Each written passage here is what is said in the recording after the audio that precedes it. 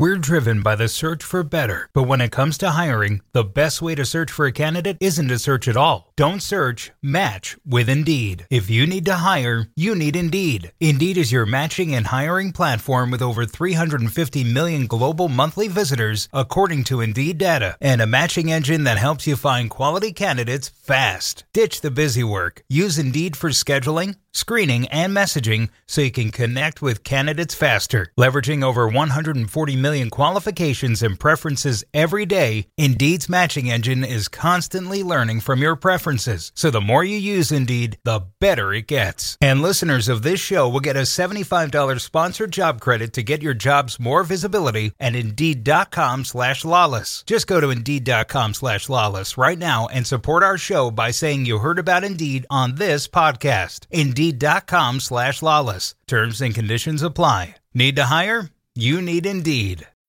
When you need mealtime inspiration, it's worth shopping Kroger, where you'll find over 30,000 mouth-watering choices that excite your inner foodie. And no matter what tasty choice you make, you'll enjoy our everyday low prices, plus extra ways to save, like digital coupons worth over $600 each week. You can also save up to $1 off per gallon at the pump with fuel points. More savings and more inspiring flavors make shopping Kroger worth it every time. Kroger, fresh for everyone. Fuel restrictions apply.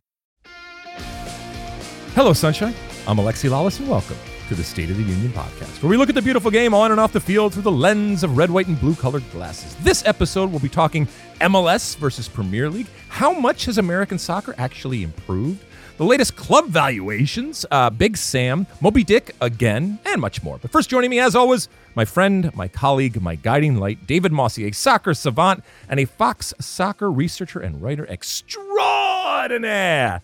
Mossy, how you doing on this? What are we looking at here? Wednesday, May 3rd, 2023. I am doing well on a special day for the State of the Union podcast because it is the birthday of our beloved director, Erin Schechter. She turns 24. She is incredible, by the way. We're going to lose her because she's so good. Somebody's going to come along and pluck her up and take her on to bigger and better things. But until then, we will celebrate everything that she does in terms of her performance at work, but more importantly, just a wonderful individual. Happy birthday. I'm so glad that she's able to celebrate this birthday and that things are looking so rosy for her, whether it comes to work or offstage, shall we say. So happy birthday, Erin. She's wonderful. And just another wonderful person that we have working behind the scenes to, Mossy, let's be honest, do everything in their power. And sometimes it's next to impossible to make us look and sound good, but they do it consistently, and we are forever indebted to them. You watch anything? See anything interesting? Another great episode of Ted Lasso, I thought. Sean Sullivan is not a big fan of Keely's girlfriend, so that's hindering his enjoyment of this season. But nevertheless, I think this season has been top-notch so far. Keely is, which one? Remember? The one that dated Jamie Tart and then Roy Kent. So now she's a lesbian? Correct. Got it. So I haven't followed the I haven't watched the third season because I'm waiting for it to completely be done. As people know, I have my rules, and I broke and violated my rule for Ted Lasso and watched it before it was done. We now know that there's going to be 3 seasons. The third season, at the very least, I'm going to wait till the entire thing is done and then binge the entire season. It's hard because I got, obviously it's part of, the social conscious right now and everybody's talking about it. And so I get these little pings and stuff like that. But all right. Is there anything else that you watched? But you're very happy with the third season. I was reading an article today, actually, on the entire Ted Lasso effect. And this one was a scathing op-ed, I think, in I can't remember where it was, but about how this person did not like what Ted Lasso has become in the third season and has jumped the proverbial shark with the third season and how they've gone down. So, different strokes for different folks, right? Anything else that you've watched? That's it. It reminds me, because I got so angry at myself because I got excited when I went on, I think it's Amazon, and I pulled up Waco, The Aftermath. And, we had talked about Waco and all that. Well, this comes on the heels of the Waco miniseries, I think it was back in 2018 that was on Amazon, which was really, really good. And so now they've continued on with this in this new miniseries that deals with obviously the aftermath and all the court proceedings and all the intended and unintended consequences of it. But I thought that it was done. It said limited series, and so I thought that all the episodes were out there. I come to find out after I watched 3, thinking that that was it, that there are now 6 episodes, and now I am in this position where I'm beholden to the man, and I have to wait every single week for it to come out, which, as you know, pisses me off to no end. So that's 1. 2, I was so down on myself because for those that listen to the show, you'll remember that I attempted to, I guess it would be reread, even though it was decades ago when I last read it, Moby Dick, great American classic, right? And I just couldn't. It was just plotting and boring, and I was just completely uninterested in it. And I started to kick myself for how is it possible that I can't get into this classic book? So I've gone back, and I've continued to try, at least attempt to read it. But I'm also augmenting it with various versions of Moby Dick from a cinematic perspective. And so the first one that I've gotten was a 1998 television movie starring Patrick Stewart. And, by the way, had a cameo from Gregory Peck, who ended up winning a Golden Globe for his portrayal of, Father Maple or Maple, or however you say it. But so I'm hoping that this just kind of spurs me on to finish the actual book. But it's heavy lifting. I'm sorry, my friend. I'm trying my hardest because, and I recognize and admit that it's because of its stature from a literary perspective. But it better get better. All right. Anyway, anything else, Mossy? Well, as long as you brought up books, yeah. I am devouring that Spanish Civil War book I ordered from Amazon, Spain in Our Hearts, Americans in the Spanish Civil War. It's by an author, Adam Hochschild. Very, very good. Very interested in the subject right now, so I'm loving it. You just keep reading it. And you're actually reading the book as opposed to me who's listening to the yes. book. All right. But either way, we are, intaking it, I guess. Ingesting it, whatever. All right, shall we let this candle? Where should we start, my friend? Was there any news out there in the in the world of soccer that we should probably mention? Some big news involving Lionel Messi. He's that Argentine guy, right? Yep. The French media reporting that PSG have suspended him 2 weeks and that they've decided they are no longer going to attempt to re-sign him. His contract is up at the end of the season. The incident that provoked all this, Messi recently became an ambassador of tourism for Saudi Arabia. And this week, he took an unauthorized trip to Saudi Arabia to take part in some event and missed a training session with PSG as a result. And they were so upset about that they've chosen to punish him. And it looks like he will be gone at the end of the season. Wow. Okay. So part of me says, why did this happen? All right. So you're Messi. So why are you going and doing this if your club does not want you to do it? I mean, this is a club that has paid you a tremendous amount of money that you are still under contract with, and you are violating, I guess, the contractual obligation that you have. And so I don't know what the justification that is for that. I've certainly been in it. Plenty of players have been in a situation where they've been at odds with ownership about something that they want to do. But it's always a recognition on the player's part that you have to get permission. And if you don't, you're violating your contract, and therefore there can be repercussions from it, as there are here. Remind me again, how many more games are left in PSG's season right now, or where are we at? We're right at the end here, right? Correct. And there's only a couple of more, so we shan't see Monsieur Messi again, I would think, for PSG, because this has got to be the splitting and the parting of ways when it comes to him and PSG. I know you wanted to mention what this has to do, or how this reflects on PSG first, before we talk about also how it has an impact on MLS. But I will say this. Who owns PSG again, Mossy? The Qataris. So had he taken a trip to Doha, do you think that the reaction would have been the same? No. I was going to go there, yeah. The issue that overhangs all this is the fact that Qatar and Saudi Arabia have had a tumultuous relationship, to say the least, so that adds another layer to PSG's disenchantment for sure. But yeah, I just find it amusing that PSG are trying to portray this as if they've decided they're not going to re-sign Messi, even though all indications are that he already decided weeks ago he wasn't going to re-sign with PSG. It reminds me of a Seinfeld episode where George Costanza was dating a woman, thought that she was going to break up with him, so he broke up with her first.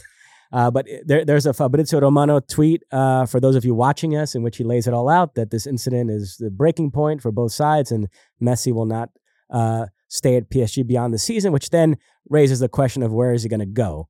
There's a feeling that his heart is going back to Barcelona, but they have to make the finances work, get permission from La Liga. That seems very questionable at this point. So the other possibilities are Saudi Arabia following the same path that Cristiano Ronaldo just took, or coming to MLS to play for David Beckham's Inter Miami. Beckham and company are certainly going to try to convince him to do that. You are uniquely qualified to discuss this because you are the general manager that lured David Beckham to MLS back in 2007. Do you see some parallels here in these situations? Well, first off, I didn't lure David Beckham. Money lured David Beckham, which is also playing a big part in what is going on here with the courting and ultimately the luring of Messi. Now, rumors are to be believed, we're talking about $400 million potentially a year for him to go to Saudi Arabia to play. And keep in mind that would be, I guess, double what Cristiano Ronaldo has gotten. And I guess it would reunite that rivalry, and maybe they could build on something like that. First, that type of money is so out of the realm of possibility when it comes to Major League Soccer that if it's just about that money, then it's done and dusted, and there's no chance in hell that he is coming to MLS. And from an MLS perspective, as important and as epic and historic as signing Messi would be, you could take that $400 million and do things within the league that would make you infinitely better across the board. And so that money could be much better spent when I'm talking about $400 million. So there is a limit as to what MLS can spend and ultimately what they, I think, want to spend. Now, it's going to be historic. Keep in mind that, right now, I don't know, we're looking at probably, what is it, $17, $18 million, the maximum that any MLS player has ever made per season. He is going to blow that, or that is making right now when it comes to players in MLS, and he's going to blow that out of the water. But MLS still does have at its disposal elements and aspects that it can throw at Messi and his camp to lure him to Major League Soccer. Not the least of which is, I think for him and his family, they've already shown that this is a place where they like to be. And when it comes to the United States, and in particular, obviously, Miami, having a house there, apartment there.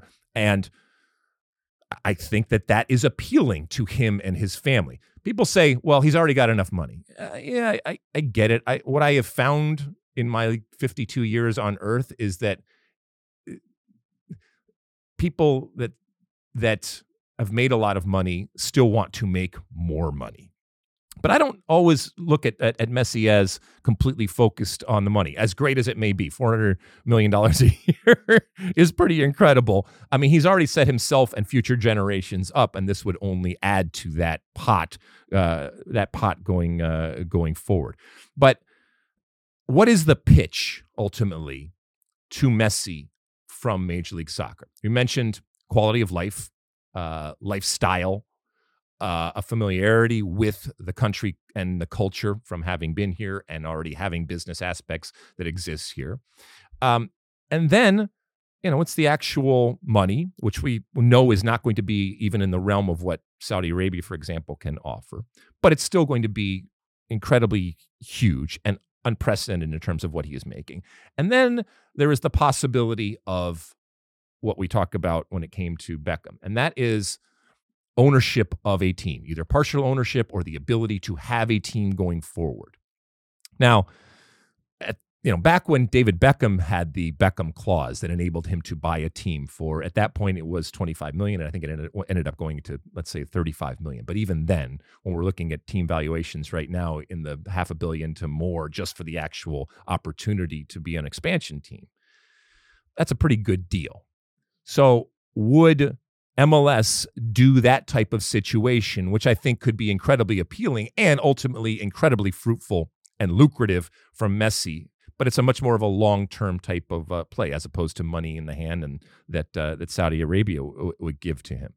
I don't know what Messi's motivation ultimately is. I've always said that I saw, for example, Cristiano Ronaldo much more looking at the American market from his brand perspective than I saw Messi. And it's not that he doesn't think about his brand, and it's not that he's not smart and he's not concerned with his brand, but I don't see him as thinking about it as much as others. Let me ask you this. Over the years, world-class players have generally viewed coming to MLS as closing the book on the truly relevant part of their careers. And a big part of the appeal is, after spending most of their lives in soccer-crazy countries, they like going to a place where soccer isn't that popular and they can have more peace and tranquility.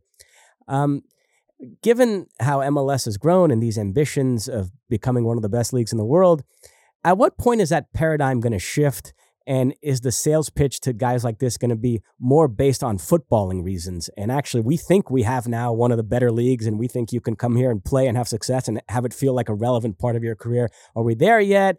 I guess when you contrast it to David Beckham, how much has MLS grown in the last 16 years in your eyes to a big enough degree that it would change how the sales pitch was to Beckham versus how it's going to be to Messi? Okay, so if Messi were to do this, a couple of things that we would see right off the bat, right? It would be the first time in history that we are seeing Messi play on a team that is not elite. And that's by design, right? When it comes to Major League Soccer, he would be playing on a team that might spend money and might be better than others, but the parity and the manufactured parity, and certainly the relative parity of teams that he has been involved with right now too, is completely different and night and day. And so from a competitive standpoint, he would be faced by challenges that he has never faced before. Okay?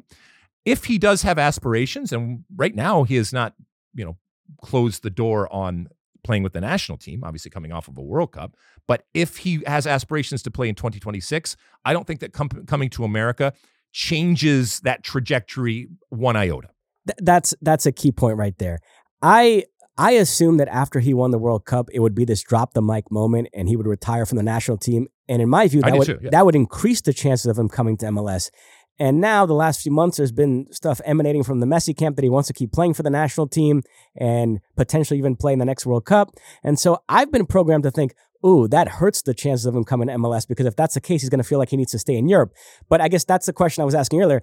Is that paradigm shifting where players might not look upon that in the same way? He might feel totally comfortable still playing for the national team and trying to play in the next World Cup and being in MLS. Do you think maybe we're getting to that point from a credibility standpoint? Or no? I don't think it has shifted as much as you say, or that we maybe even think. I would love for that paradigm to shift and that credibility be attached and afforded to players. What might be interesting is, if you're who's the guy in Atlanta, Thiago Almada, right? Who was at the start of his career and certainly is being looked at right now from leagues and teams all over. Does Messi coming to MLS for one instance change how you think of going or staying? Because he can certainly stay and be paid a tremendous amount of money and be a continual star for Atlanta. I don't think so, because I think he has aspirations. So that aspirational part of playing in Europe, until that starts to change, where the aspirations are, I want to star for this team and I want to play in the United States and in North America, and this is where I want to be, and I don't suffer from a financial perspective, and I don't suffer from a credibility perspective, that takes time. Now, Messi coming here, not only playing, but hopefully from his perspective playing well, and then translating that to his national team, by the way, one of the great national teams, that can make a difference. Because reading newspapers from around the world, there does seem to be this lumping of MLS with Saudi Arabia, in that, the serious footballing choice is obviously to stay in Europe and play for Barcelona, but he might be done with that part of his career and he might be ready to go to an MLS or Saudi Arabia. Does that bother you that MLS still gets sort of lumped in that way? I'm too old to be bothered by it. I guess I'm immune to it, Mossy. But look, we saw the scenes when Messi came to Miami. So this idea that he's going to come to the U.S. and nobody's going to bother him or care about him, That's bullshit. All right? I agree. No, and the ultimate irony is David Beckham has partly helped make this a much more soccer crazy country, to the point where it's actually hurt a little bit of the argument that David Beckham would now want to use to try to lure Lionel Messi. Yeah, this notion that Lionel Messi can come to the United States and just take a stroll down the street and nobody's going to bother him. We saw when he vacationed in Miami after winning the Copa America in 2021. It wasn't quite the scenes we saw in Buenos Aires recently, but still, it was pretty crazy. You're still going to have security and have to have security for you and your family, all right? You still, when you leave your house, there's going to be paparazzi, and everybody is going to recognize you. All right, you're one of the most recognizable faces in the world, and that's not going to change from you being in the U.S. Our country and culture. This is a soccer country, and people are going to be excited. Yes, there are other sports, and you're going to have experiences that you wouldn't have elsewhere. But also the pressure. While I think it's a different pressure, there is still a pressure. The pressure to bring it, the pressure to sustain not just you as a brand, but this brand that you are coming into, and to promote and to be that ambassador for the league. It's a different type of pressure, but it's certainly a pressure. And again, I go back to what you said. You're having to do all of this while you are not playing on a team that has spent more than everybody else, that has much more talent than any other team, and therefore affords you the luxury of being able to sustain that pressure with the knowledge that when you step on the field, you have a much better chance than most others, of actually winning. Yeah, to be clear, if Messi wants to come here, whatever the reason, people should be thrilled about it. I'm just curious, when is going to be that first guy that's going to come here where it's going to feel a little bit different than it's felt so far? For the first 25 or so years of MLS existence, anytime a world-class player came here, you did feel like he was coming here because he was kind of done with the quote-unquote main part of his career and wanted to get out of that pressure cooker and sort of ease his way into retirement. I know MLS folk don't like to hear that, but who's going to be that first guy as MLS continues to grow, where it's going to feel different? It's going to feel like a footballing choice. But you have just laid out the perception that MLS has been battling against since 1996. Now, I think that over the last 30 years, American soccer and MLS we're talking about right now has done a good job at chipping away, but it is still absolutely the way that many people, and not just people around the world, but even people domestically, think about the league and think about how it reflects on a player if and when that player decides to play. Just to go back to PSG for 1 second, it is amazing how much more attractive PSG feels in the first halves of season than the second halves, because they always advance from their Champions League group. They've done so 11 straight years. That's when they amass their big lead in Ligue 1.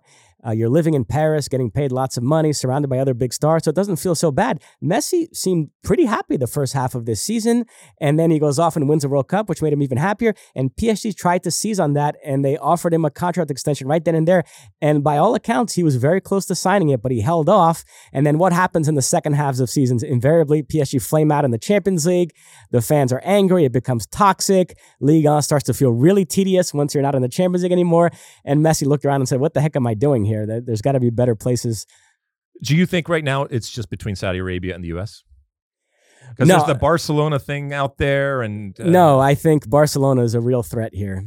Interestingly enough, there's some news there. Their sporting director, Matteo Alemany, is leaving to go to Aston Villa. And there's talk of them replacing him with Deco, the Brazilian-born Portugal midfielder who played with Messi at Barcelona when he first came up in the mid-2000s. They have a good relationship. A lot of people think that move would help them lure Messi. Although I don't think, like I said, I think his heart is with Barcelona, so I don't think they need to convince him to go there. It's all about getting the finances to work, getting Tebas, the La Liga president, to sign off on it. They're going to try to sell to Tebas, look, this would be a good thing for La Liga, Messi coming back. So help us bend the rules here a little bit, but we'll see if he All right, well, as far as the odds right now, when you go to PointsBet, minus 150 for Barcelona, plus 250 for any Saudi Arabia team. Let's see, plus 1,000 to Inter Miami. And let's see, LAFC is plus 2,000. Interesting.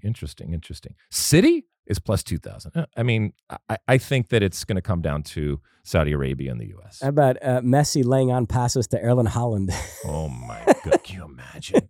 Oh goodness. Anyway, these aren't even whatever is above first world problems. That's what these problems are when it comes to Messi. But it obviously has a direct impact on MLS because there has been so much talk about the possibility of coming and what that would mean for MLS. You mentioned LAFC. They're doing just fine without Messi. Last night, they secured their place in the CCL final, their second final in 4 years in this competition. They knocked off Philadelphia 3-0 in the second leg at home to complete a 4-1 aggregate triumph. The goals last night, Tillman, Opoku, and Buanga. Philadelphia had Mbaizo sent off early in the second half. A lot of people think they should have played pretty much all this match down a man. Let me go there first. There's this eternal debate as to whether referees are more reluctant to show a red card early in a game. Well, Alejandro Bedoya really tested that because in the first 2 minutes, he committed a foul that, I'm sorry, that is a stone cold red card. I don't know how the referee didn't make that decision. Well, he didn't make that decision because of exactly what you were talking about. And look, until the robots and AI take over, which might be, a matter of days, but until that time, we are still using human beings, albeit human beings that are informed and much more, educated when it comes to the technology that they have at their disposal. Having said that, this was absolutely a red card. I think if there's a grace period, it's probably first 5. If this happens in the first 10 or 15, I guess 15 minutes. Then there are problems here. And I looked at it. I think even the VAR looked at it. I think everybody looked at it and said, this is a red card. However, I will defend a referee in that position making that choice. But I'm a neutral. I'm sitting at home on my couch watching the game and watching two of the great teams in America play against each other in the semifinal of the CONCACAF Champions League to go to a final. I want them at full strength for as long as possible. And so the first couple minutes of the game, you give a red card, you fundamentally change the complexion of the game.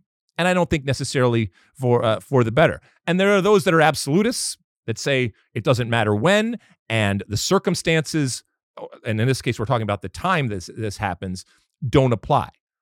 But I think that's a little disingenuous because you are talking about human beings in a situation that are recognizing and are influenced by everything that is going on. And that includes the time. That includes the player. What is that player's reputation? That includes the reaction, like it or not, the reaction of the player who went in for the tackle, the player that received the tackle. And I guess even ultimately the injury or not injury. Should all those things factor in? No, there's nothing in the laws that tell you that you should factor that in. But again, these are human beings making the situation. But had in that moment a red card been given to Bedoya, because like you said, everybody that just saw it in isolation would say, absolutely, that's a red card. But I'm okay with the fact that we are still using human beings. And human beings, at least for now, are able to take on and understand and be affected, I think, in a positive way from the circumstances and the surroundings and what is going on in the moment, as opposed to just a completely pristine, unaffected type of decision that would have had to happen in that moment, in a very sterile type of decision that would have had to happen. It didn't affect the outcome. No. LAFC won anyway. They're unbeaten in MLS, and now in the CCL final. This club is firing all cylinders. They are firing. And this was, like you said, this was comprehensive from start to finish. There was never any doubt as to who the better team was. Relative to last year, I think that, while Philadelphia has regressed a little bit, I think LAFC has actually improved. And they are an even better team, and I think that showed up. I mean, the best thing about Philadelphia last night, let's be honest, was Jim Curtin's get-up. His what looked like a 1970s baseball manager jacket. And I know a lot of people are looking at it and saying, hey, I would have loved it. He would have fit in like at the Astrodome in 1977 or something like that, or a Bad News Bears go to Japan type of situation. So he looked good, even though his team did not play well, and ultimately the best team finished. And I think, the best possible chance for an MLS team to win CONCACAF Champions League again and prove, like we said earlier in the week, that it's not just a fluke and an anomaly of what Seattle did last time. I was reading Mexican newspapers this morning, preparing some notes for Keith Koskin and Warren Barton for the Leon Tigres second leg. And yeah, they were very complimentary of LAFC. They felt like LAFC really sent a message to the two Mexican clubs. They laid a marker down. We're taping this Wednesday afternoon. As soon as we're done, I am going to head to the Fox studios to cover the second leg between Leon and Tigres. Leon trying to overturn a 2-1 deficit. By the time you hear this pod, that match will have already been played. I will say, though, we've been talking about a potential finals rematch between LAFC and Tigres. They played in the 2020 final in the bubble in Orlando. You were there. Yep. Tigres rallied for a 2-1 win. Keep in mind, LAFC eliminated Leon in the round of 16 en route to that final, and it was a tie in which they lost the first leg 2-0 in Mexico, and at that point we were still kind of programmed to think that, well, that's it. It's over. Me, yeah. And then they came back home and demolished Leon. They won 3-0, but it was worse than that. They had a goal wrongly disallowed. They missed all these chances. On balance of play, it really felt like a 6-0.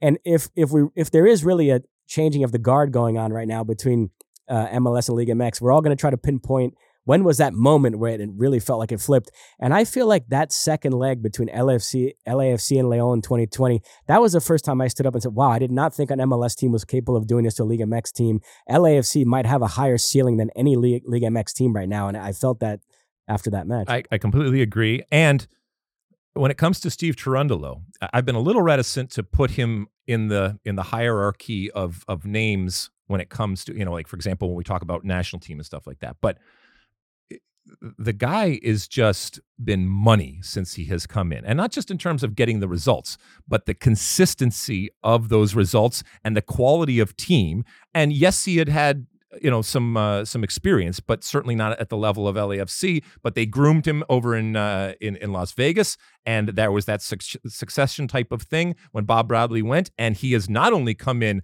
and lived up to Bob Bradley, but completely blown that out of the water and won the titles and gone to the finals and done the things that LAFC, I think, positioned themselves to want to do, but they needed the right person. So I got a lot of time for him. He was a guest on this podcast right after he was appointed manager, and you were grilling him over his Las Vegas Lights record. That was a hard-hitting interview. I don't know how hard-hitting it was, but he took it and he answered the question. And I think, if I remember correctly, one of the questions I asked him was, why are you the right person for the job?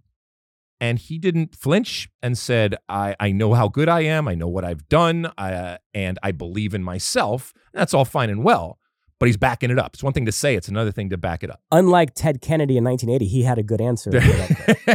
Exactly. And if I were to do my list of coaches right now, and we know with Matt Crocker now as the sporting director, he is, I would assume, each and every day now looking for that new national team coach, I would absolutely include Steve Cherundolo. And when it comes to U.S. coaches, he is right up there at the top. Some big MLS games to look forward to this weekend. One of them in the Eastern Conference, Cincinnati hosting suddenly surging DC United, 4 straight wins in all competitions. Yeah, I mean, this story with DC United, which has just been bad for a number of years. And, with Wayne Rooney, and that we know that doesn't always work out. And it's still early days, but so far so good. We've mentioned 4 out of the 4 wins in a row, all competitions, and 3 wins in a row when it comes to MLS. And what I think a lot of people pointed to as a telling moment last week when Jacob Green, the young academy product of DC, scored. And everybody on the field and everybody on the bench kind of mobbed him.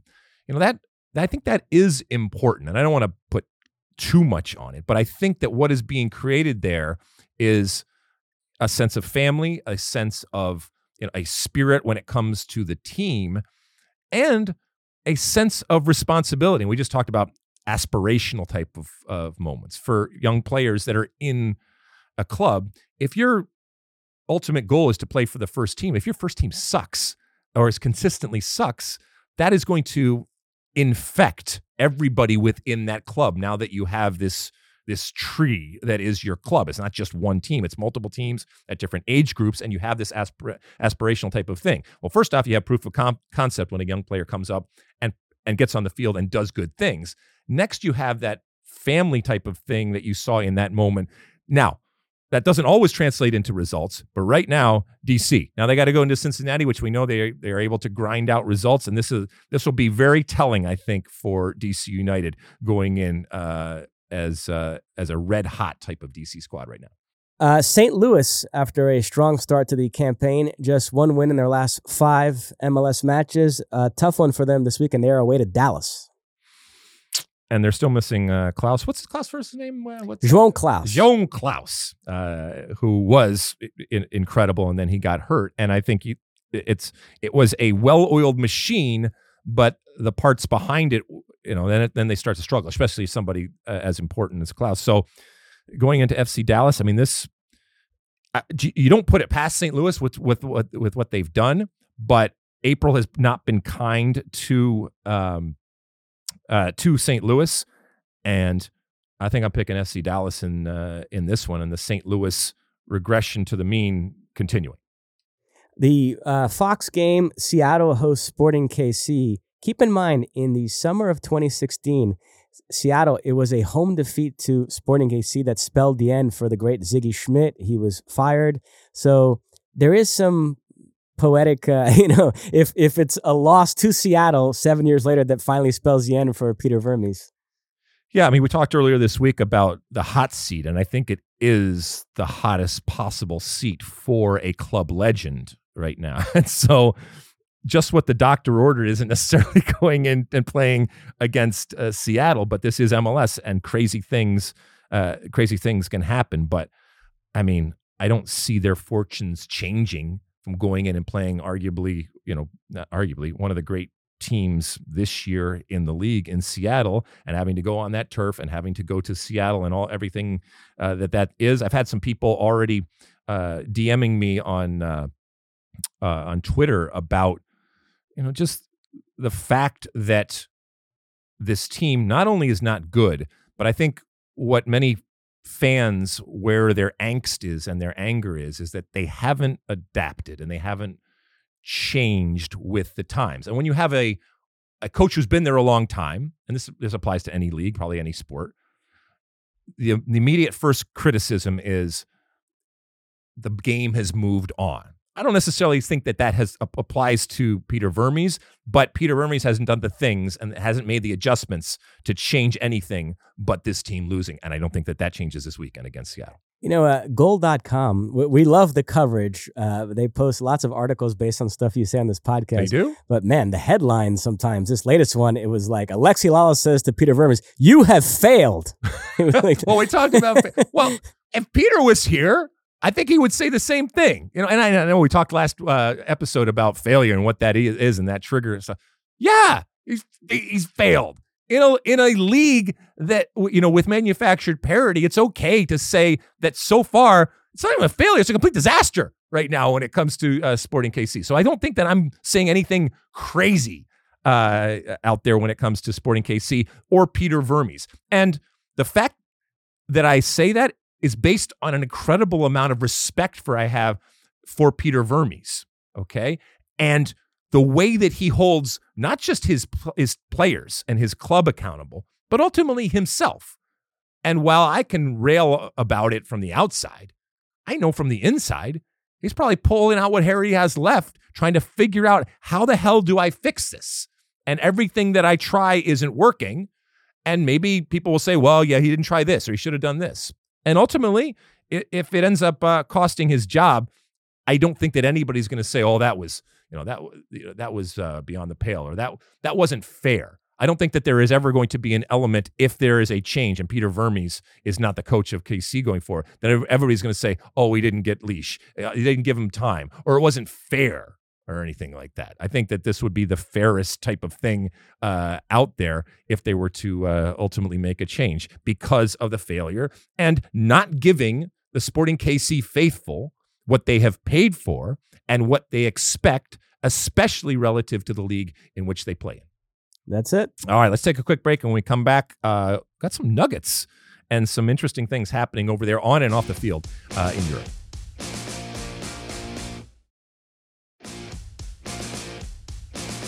Okay, we're back, and should we start out with some nuggets and some U.S. men's national team news? As we know, we got some big games coming up this summer, big tournaments coming up this summer. Yeah, we transition to Europe, but we start with some injury news involving American defenders. Cameron Carter-Vickers, who's had a very good season with Celtic in Scotland. He's been playing with a knee injury, and he finally decided to undergo surgery. He's going to be out several months. And then we mentioned on our last podcast that Tim Ream had injured his arm in Fulham's loss to Manchester City. He ended up having surgery for a fractured arm, and so he's going to be out a while. So they're both going to miss the CONCACAF Nations League semifinal against Mexico, and then if the U.S. advance, they would face Panama or Canada in the final. They'll also unavailable for the Gold Cup. So that got us thinking about a U.S. men's national team center back depth chart without those two. You have people like Walker Zimmerman, Miles Robinson, Aaron Long, Mark McKenzie, who's had a very good season with Genk in Belgium, Chris Richards. So how do you see it at the moment? I mean, I think if you have to win a game, and I know we're dealing with Anthony Hudson right now, I guess for the foreseeable future here, I think we'll actually see the pairing that initially we were so excited and thought we were going to see when it comes to Zimmerman and Robinson. Now, keep in mind that the last camp, when it comes to defenders that were called in, Serginho Dest. All right, so Walker Zimmerman, Matt Miazga. You mentioned Aaron Long. These types of players. Yeah, I mean, I think that there are going to be some players that are given opportunities, and because of the fact that Tim Ream is not going to be there, and now with this injury, yeah, I mean. I'm just looking at other players that have been brought in. Chris Richards, you mentioned, who starts and doesn't start, is injured, isn't injured. So I think that there is an opportunity there for center backs. But I think unless something crazy happens, if the U.S. is playing in that game that they have to win, I think that Anthony Hudson is going to go with Walker Zimmerman and Robinson. And it's nice to have Robinson back because that was a player that I think a lot of us recognized really changed the complexion of the team when he went down with that horrible Achilles injury. Yeah, those two developed a great chemistry for most of the octagonal, which is why Robinson was going to start at the World Cup if he hadn't gotten injured. I thought Zimmerman looked very good in that friendly against Mexico. Aaron Long did not look good in that match, so he's way down my pecking order right now. I'm intrigued by McKenzie, what he's done in Belgium, so I think he deserves a look. And yeah, Chris Richards, another guy that's battled injuries, which cost him a place in the World Cup squad. And then this season just hasn't played enough. Whenever he plays, he looks all right, but just hasn't played enough games to really impress. So I'm not sure where he stands right now. Well, I mean, who knows? Maybe by the end of this summer, some new names, whether it's at center back or anywhere else, emerge. And that's kind of what these things are for, is to say, hey, who's going to step up? Who's going to step up and take this opportunity? Again, 3 years until the World Cup. It's going to come like that, and you want to be there. When the music stops and those 23 names are named, you want to have it, even more so than any other World Cup that I certainly think any of these players can remember. Now, a Premier League club that boasts three prominent U.S. internationals, Leeds United, they've been in the news the last couple of days. We mentioned in our last pod that they were strongly considering sacking Javi Gracia, who was the coach they brought in to replace Jesse Marsch. They did, in fact, sack Gracia, and they've replaced him with Sam Allardyce. And Sam, not lacking for confidence. He had an interesting quote in the introductory press conference that I know you wanted to react to. Let's take a listen right now. I might be 68 and look old, but there's nobody ahead of me in football terms. Not Pep, not Klopp, not Arteta. So it's all there with me, and I share it with them. They do what they do. I do what I do. But in terms of knowledge and depth of knowledge, I'm up there with them. I'm not saying I'm better than them, but certainly as good as they are. Oh, I love this. I love this so much for so many different reasons, and maybe reasons that you can think of, and maybe even some that you can't. He is giving the English exactly what they want. And from an American perspective, I can completely relate and recognize it. And it comes from, the insecurity that we talk about, and the disillusionment, if you will, of all of the changes that have happened. It comes from a place of nationalism, all that. I mean, Gary Lineker put out that clip with just one word, said brilliant. And I get it, because it would resonate with me if an American said something like that. And I will raise my hand and admit that it comes from, like I said, a place of insecurity and the inferiority complex that we talk about that. Now, the English, not in the same way, except when it comes to the EPL and what the EPL has become with all of the international influx and influence of players and of coaches, let's be honest. And to have one of us, I guess it would be if Gary Lineker or any other Englishman was looking at this, one of us step up in that moment and say what many feel or many want to hear said, it's catnip. It's absolutely, it plays into all of these different things that we have talked about. And to be fair to Sam Allardyce, he has talked about it over the years about not believing that he has been given the benefit of the doubt or given the opportunities specifically because he's English. His famous quote many years ago, he said, if my last name was Allardyce, I would be a lot more respected in this country. So he's been on this page for a while. What'd you think of it? I will say, though, Leeds are a club that wants to project this image of being a progressive club. So they've been resistant. There's a type of an appointment that English clubs that are battling relegation usually make. They go for a Sean Dyche, a Roy Hodgson, a Sam Allardyce, guys who are just going to be able to grind out results. You know, you reach a point of the season where you kind of, all right, we're not going to overthink this. We just got to grind out enough points to stay up.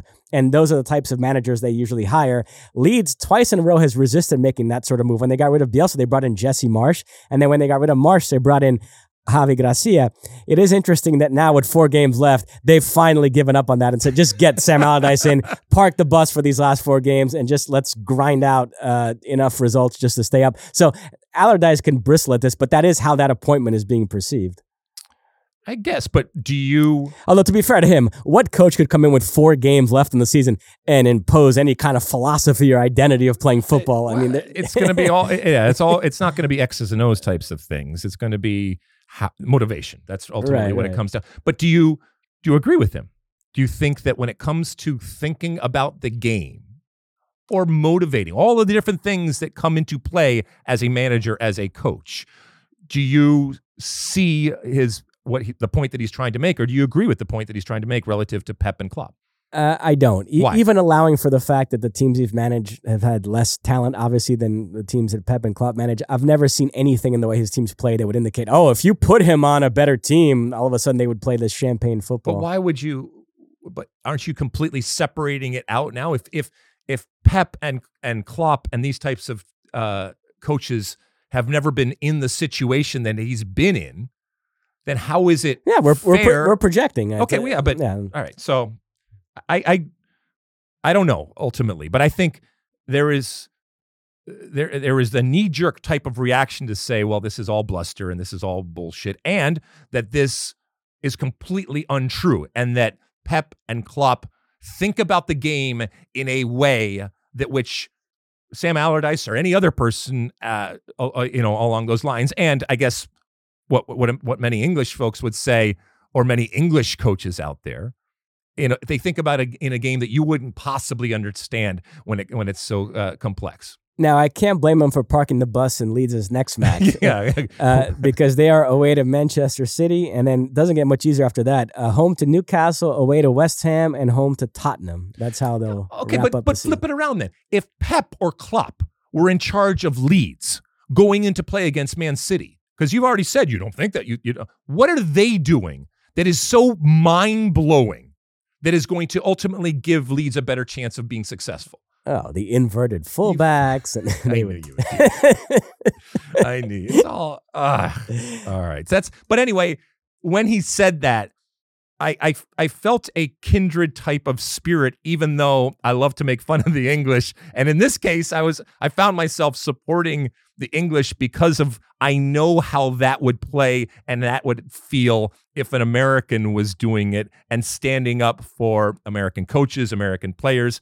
I mean, let's be honest, we've built an entire show and certainly I've built an entire brand around standing up for American soccer and what it is on and off the field and the slings and arrows that often come. Well, I mentioned Leeds' next match is away to Manchester City. Let's update you on the title race that City are involved in. On Tuesday, Arsenal back to their winning ways, a 3-1 home victory over Chelsea. Odegaard, and Jesus with their goals. Madueke scored for Chelsea. Christian Pulisic not even on the bench, which prompted a lot of U.S. fans to say, just get this season over with so he can get out of there. It is worth noting, though, there have been some stories that Pochettino is a fan, and were he to be appointed Chelsea manager, he would argue that Pulisic should stay. Does that excite you at all, or no, you want him to get the hell out of there? I mean, if he's playing consistently at Chelsea, that's a good thing, right? I mean, that's not, but he has shown that he hasn't been able to do that other than, I guess, in the age of COVID. So, that's where he had his, arguably his greatest run and his most consistency. So I think he needs a change. I think Chelsea just in general needs to kind of clean house. And I think that both the players that leave and the club are kind of going to be saying good riddance to each other, in that I don't think it's ever going to be determined actually who was the problem, whether it was the players or the player that you're getting rid of, or whether it was the environment that player was put in. But whatever it is, and whatever that balance is, it's not working right now, and they got to change it. And I think Chelsea being as bad as they are is as big a story right now as when Arsenal goes and wins it, given that they will have blown the title. And there is I saw it today. There is a mathematical equation that actually can see Chelsea being relegated. That's how bad it has gotten. Now, it's not going to happen, but there is a possibility when it comes to math. City responded today, 3-0 home win over West Ham. Ake, Haaland, and Foden with the goals. For Haaland, his 35th Premier League goal, which sets a new single-season record. He surpasses Alan Shearer and Andy Cole. So City with a 1-point lead and a game in hand. And this weekend is when they could really take command of this thing. Because as we mentioned, Saturday they're home to Leeds. That should be a victory. And then Sunday, Arsenal away to Newcastle. Very tough game. Good chance they drop points there. But that's going to be fun. If City come out of this weekend with a 3 or 4 point advantage and a game in hand, I know Premier League pundits don't want to accept this because they've been building up this great title race, but it's going to feel really forced at that point to act like Arsenal still have a chance to win this thing. Arsenal does not have a chance to win this thing. What else? In Germany, Bayern with a 1-point lead over Dortmund with 4 to play. This weekend, Bayern Munich away to Werder Bremen, Borussia Dortmund home to Wolfsburg. Yeah, I mean, I think Bayern has survived the scare, but we've said that now. I think this will be the third time that we have said that this year. So maybe this year is different, but I mean, you're not going to bet against it. And when it comes to Dortmund, I think, the big news is Jude Bellingham. Yes, widespread reports that he is in fact going to Real Madrid next season. The deal is very close. Dortmund aren't thrilled that this is coming out when they're in the midst of this title race, but nevertheless, Real Madrid, they've really pivoted to this strategy of signing young players in recent years. They're amassing quite the collection there with Tchouaméni, Camavinga, Bellingham if he comes, Valverde, the Brazilians, Vinicius, Rodrigo, Endrick, who's going to be arriving when he turns 18. So interesting move for them. This in a alternate universe, this would actually be Gio Reyna's move to Real Madrid, because that's kind of how it was envisioned. And some things have happened along the way, but Jude Bellingham is the real deal, and this is going to be fun. And Dortmund, by the way, losing talent and getting paid for it. Don't get me wrong, but losing talent is nothing new. We have said this time and time again, year after year. It is part of their business plan. And in a certain way, it's part of what has kept them from ultimately being able to consistently compete with Bayern Munich. So that they are able to do it this year, even being this close and constantly kind of flipping back and forth, is a credit to a Dortmund game plan and business plan that, while different from others, ultimately has proven pretty successful. And then in Italy, again, we're taping this on a Wednesday. Napoli actually could have clinched the title today, but Lazio did not cooperate. Lazio beat Sassuolo 2-0 at home. So Napoli now have a chance to do it themselves. On Thursday, they are away to Udinese. All they needed is a point in that match. If they get it, then it's their first Serie A title since a Diego Maradona-inspired triumph in 1990. So how does the party work? Because that seems to be, so does that happen that night, or do you wait till the team gets back that night and then you celebrate, or do you wait till the weekend, or what? This is tricky. They moved Napoli's game from Saturday to Sunday this past weekend because they wanted them to clinch by virtue of a result achieved at home so that the party would occur in the stadium and around the stadium, and they thought that would be easier to manage from a security standpoint. This is kind of the worst case scenario where fans are just going to randomly pour into the streets. Are they ahead? How far are they ahead? I mean, how many points ultimately when it comes to Italy? Because you don't want to throw a game. You don't want to lose. Oh, I see where you're going. I'm just saying. I mean, they are 15 points clear of Lazio. They're 15 points clear, and they get a second bite at the apple. At who do they play at home this weekend? Fiorentina. So a second bite at the apple. I kind of want them to win it at home. It will be kind of anticlimactic if they go to Udinese and find a point there, and then they've won and they bring it back. I say you don't throw the game, but you rotate and you just you use it for a long-term type of benefit. Incidentally, I read an article in the Gazzetta dello Sport today about a Udinese-Napoli game in 1985 pitting Zico against Maradona. That was back in the glory days of Serie A. So there is some history in that fixture. We'll see if they can clinch it against Udinese. I don't want them to clinch it. I want them to clinch it at home, and I want to see that party relative to the actual game that happens in Napoli this weekend. That's it. Anything else? All right, cool. Let's take another quick break. When we come back, it's time for Ask Alexi.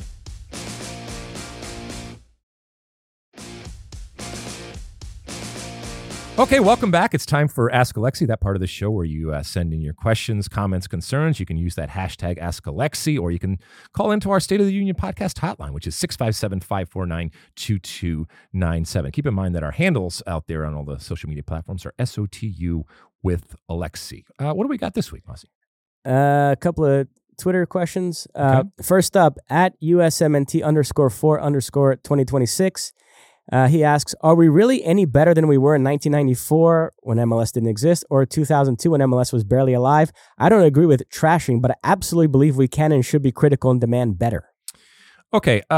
This was an interesting comment. And to be fair to USMNT 2026, he or she, I don't know what it is, came back after I responded to this, saying that they were talking much more specifically about the national team, the U.S. men's national team. But it was in reference to somebody who had talked about people trashing MLS and on that. So I thought that it did justify a response and did justify my response. And even if you're just talking about the national team. So first off, in general, when it comes to American soccer relative to 1994 or 2002 for that matter, if you can't see that American soccer is better since 1994 or 2002, then I don't think that you are looking. And yes, American soccer, both on and off the field, still has plenty of problems and challenges, but I think objectively and demonstrably, it is night and day as to what America is when it comes to soccer in 2023 right now. When it comes specifically to the U.S. men's national team, that's I guess a more nuanced type of discussion. But I do think that the United States men's national team is better. If you just base it on results, then obviously until the men's national team gets to a semifinal of a World Cup, because the best that they ever did was a quarterfinal in 2002 and a handball away from going to a semifinal, if it's just about that, then it's a very simple equation. We haven't improved, and we won't improve until the U.S. gets to a semifinal of a World Cup, which obviously they haven't done. But I still think also when it comes to the national team, while I will stand for my generation and my players, I think that the opportunities, the resources, the culture, And ultimately the talent and, to be quite honest, the amount of competition that the generation goes through now is incredibly better than anything that I had, or even that the players had in 2002. And as I say many times, we love to kick ourselves for what we haven't done as a soccer playing nation. And every once in a while, we do have to pat ourselves on the back for how far we have come. The landscape that I grew up in and that my generation grew up in is all but disappeared. Yes, there are remnants of it, but a young player growing up today in America and playing soccer has opportunities, whether it's men's or women's, that I never even fathomed. And so I, without a doubt, would say that both the men's national team and certainly American soccer is light years ahead of where we were back in the 80s and back in the 90s. And as I said, there's plenty of things that pose challenges, and there are plenty of mistakes that have been made along the way. But the players that wake up today that play for the national team, what they have at their disposal, and the talent that they have because of all those resources that we are talking about, I think has made them, I don't think it's arguable, but we're arguing it right now, much better than anything that we've had in the past. Just to play devil's advocate, Sure. though, there's a type of fan that perceives the current crop of players to be much better than what came before them based on European club pedigree. Mm-hmm. But some of that is just a matter of greater acceptance of the American player in Europe. There's certainly guys on previous U.S. teams that probably could have played in these top European leagues, but the American player... Sure, but the pathways weren't there. And, had they had the resources, I mean, what they did with the limited resources that they have is actually a credit to them. And, we love to play this game of, what if this national team was going up against the likes of Clint Dempsey or Marcelo Balboa or Landon Donovan, and, how would these types of players fare? And okay, that's fun to do, but you have to be able to give them the same experiences. You have to be able to give them the same type of opportunities, and to live in a world that's very, very different than the world that existed back then. I will say the 2002 team was no joke. No. Brian McBride, I would say, is better than any center forward that was on the 2022 team. You had Landon Donovan, DeMarcus Beasley, Claudio Reyna, John O'Brien, who I think is one of the most gifted. But you're doing this, so why are you saying that they're better? I don't know. Eddie Pope. Look at the three goalkeepers on that. Brad Friedel, Casey Keller, and Tony Miola. How's that? But why are you saying they're better? Because why am I saying who's better? Why is Brian McBride, for example, better than insert, Jesus Ferreira or Ricardo Pepi or something like that? Because he did it? Because he went to a World Cup? Because he scored goals? Your point is this generation's young enough that we have to wait and see. No, my point is that what is the basis? What is the criteria for being better other than they had success and therefore they're better? Right? And also he worked at Fox and was such a nice guy to me. I love Brian McBride, one of my favorite people. I know you love Brian McBride. I mean, look, maybe I was a little bit more definitive than it warrants, in that there is a greater conversation, a bigger conversation, and a discussion, and at times maybe a disagreement as to how good this generation is, how good these national team players are relative to previous generations. By the way, also on the 2002 team, Greg Berhalter, who was just U.S. coach, and Steve Cherundolo, a guy who it sounds like you're talking yourself into becoming the next U.S. coach. Yeah, maybe. I mean, but nobody's going to ask. Nobody's going to ask me. But I appreciate USMNT _4_2006. I appreciate what you are saying, and so I also thank you for letting me use it to kind of jump off to more of a bigger question as to how far we have come, which is probably something that you would agree on. Next Twitter question: PA_Owls asks, why aren't MLS clubs playing the Premier League teams in the summer? Okay, so first off, the Premier League teams are coming. There is a summer fest that is being promoted with the Premier League's teams not only coming but playing each other, and from their perspective, their business perspective, hopefully satisfying the obvious desire and popularity when it comes to Premier League, not just Premier League teams, but the Premier League viewers and fans over here. When it comes to the MLS All-Star team or All-Star game, obviously they're playing Arsenal, but these are other games that are happening between Premier League teams. So why aren't they? Keep in mind that the Premier League, their objective and their only objective is to spread the brand of the Premier League. Okay, they see gold in them, their American hills.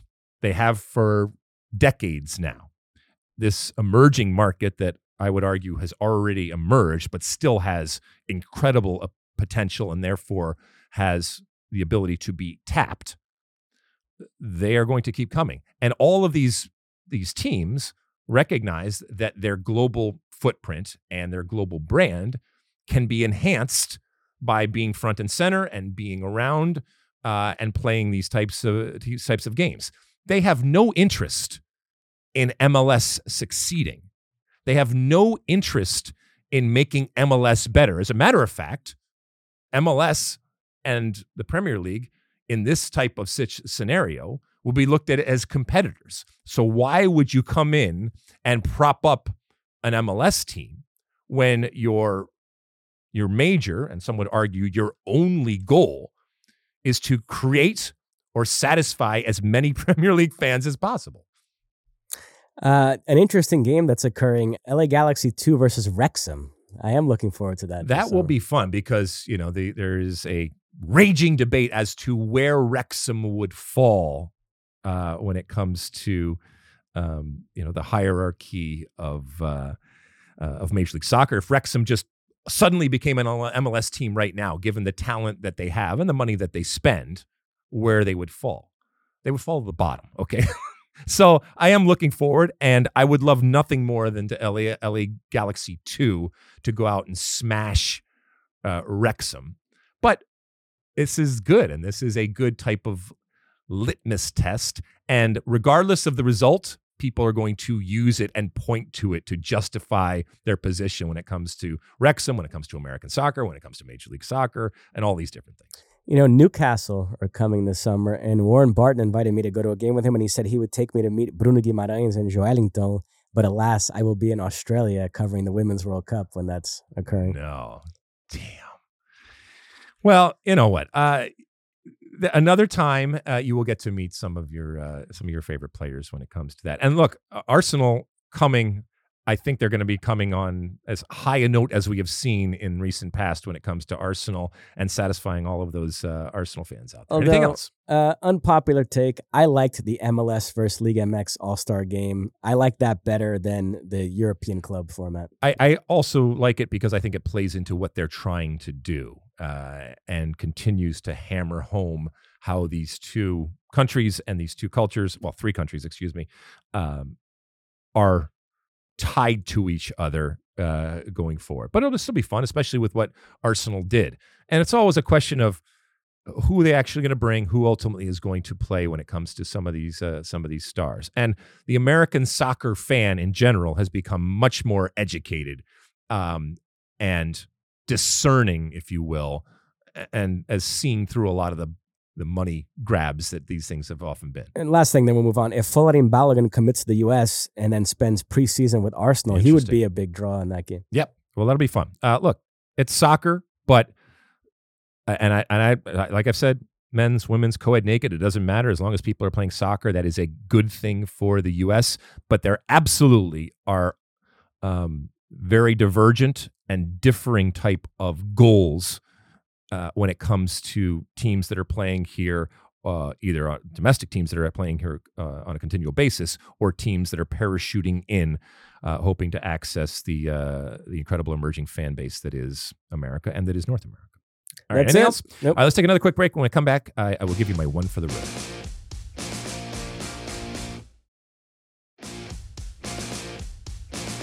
Okay, welcome back. It's the end of our show, and at the end of each and every show, I give you my one for the road. Article came out in which there were some quotes from David Moyes, and I think they were really interesting because I think they do foreshadow some of the different ways in which players that come to the end of their career and want to continue in the game are going to follow, and maybe some of the less traditional ways. Quote, "You can see a lot more ex-players thinking, we'd rather be closer to the boardroom because it seems a safer role," said Moyes. And there are a lot of courses going on for trainee sporting directors, which is good. I think ex-players going into these roles might be good in the future. Again, that's David Moyes coming from the Telegraph. And it got me thinking about, first off, my own pathway. And for those that don't know, when I finished my career, I didn't know my career was over. But I walked into a room and I was told that, at least at that point I was playing for the Los Angeles Galaxy, that I had no future there. And another door and opportunity opened up that was in the front office. And at that time, this was the early aughts, that was still a relatively non-traditional type of position for ex-players. The traditional type of position, as we know, is to go into coaching. And that is, I don't think, is going to change because I just think it lends itself to it. And like I said, it is, much easier and a much more direct type of path. And for a lot of players that are coming to their career, it's what they know. And so there is a comfort level. But I also think, to Moyes' point here, that players now are surveying the current landscape and looking at the expendable nature of coaching. And all coaches for decades have understood that you are hired to be fired. But, you look at the amount, 15 managers have been fired in the EPL this year. And the patience level, I think, has lessened and deteriorated over the years. And some players might be saying, hey, these sporting directive positions or these positions in front offices that aren't as specific or directly related to the week in and week out competition and results that a coaching position is, those might be more appealing. And those are, while they're not lifetime, they are less likely to be fired. And oftentimes they are the last to be fired. And something really has to go wrong for you to get fired, which explains my firing back in 2007 from 2006, whatever it was, from the Galaxy. I hope that this is actually a trend going forward. I hope that players are seeing this as a viable option, and not just sporting directors, but even other opportunities out there that, while not directly, certainly are within the soccer industry, but can access what is a really unique type of experience. Now, some would argue that it's a limited type of experience when it comes to players. But I think that if it's the right person that thinks about the game and thinks about the game being more than just the actual kicking of the ball, I mean, there is some real value that oftentimes is in-house that can be accessed. And so I don't think that this is going to change. As a matter of fact, I think it's only going to continue. And I think that that's a good thing. I joke about getting fired, but I don't regret for a second that I took that opportunity because of everything that I learned. Yes, plenty of mistakes, but all that I learned about a game that I thought I knew everything about as a player. And what you find out, by the way, even if you go into the coaching line of work, you find out very quickly that you don't know shit. And a lot of the things that you learned don't necessarily apply. Now, a lot do, but a lot of it from that position now where you're not actually kicking a ball, where from a coaching perspective, you're telling somebody how to kick a ball, or from a sporting director, you're trying to extrapolate things out and you're trying to assess players, not in the moment, but long-term. You're doing succession, all that type of stuff.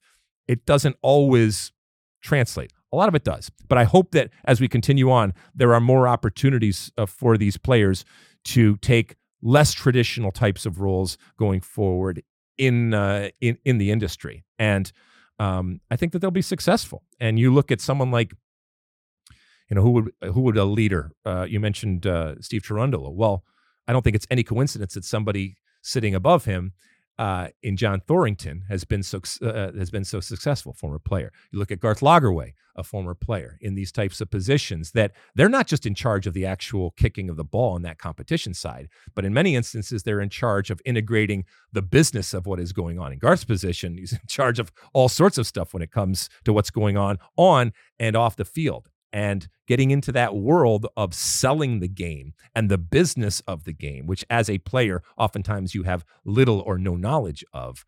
I think that's important going forward. To bring this podcast full circle, whatever your struggles as a GM, you did lure David Beckham to MLS. And if Beckham is able to lure Messi, then indirectly you will have been responsible for Lionel Messi coming to MLS. Right. Well, I will end this pod then saying you're welcome. You're welcome to everybody out there for what hopefully is to come. But I also will say thank you. I will say thank you to you. Again, a happy birthday to Aaron. And thank you to everybody for the fact that you review and that you rate and that you subscribe and that you interact. And whether it's sending in questions as we had today on Twitter, or whether it's on the State of the Union podcast hotline, 657-549-2297. Again, we've been doing this now a bunch of years, Mossy, and it still blows my mind that people actually care and that people actually are out there and that are listening to it. And we got the numbers, and people are, and that's a really, really cool thing. We've only just started. All right. And we were talking earlier today, and I think we've mentioned this on the pod before, about the incredible studios that we'll be moving into later on this summer. Speaking of the summer, we got an incredible summer with Gold Cup and Women's World Cup, and we're just going to continue to crank out the content when it comes to the State of the Union. Got my FIFA accreditation approved today. I did too. It was very quick. It wasn't necessarily easy. I hit the submit button and I was like, I hope I got this right, because there were a lot of things that you had to fill in and some really interesting things. Maybe next pod we'll talk a little bit about that, how that whole process goes on. Anything before we go, Mossy? That's it. All right. Thank you, Mossy. Thank you to you. We will talk to you again next week. And until then, as always, my friends, size the day.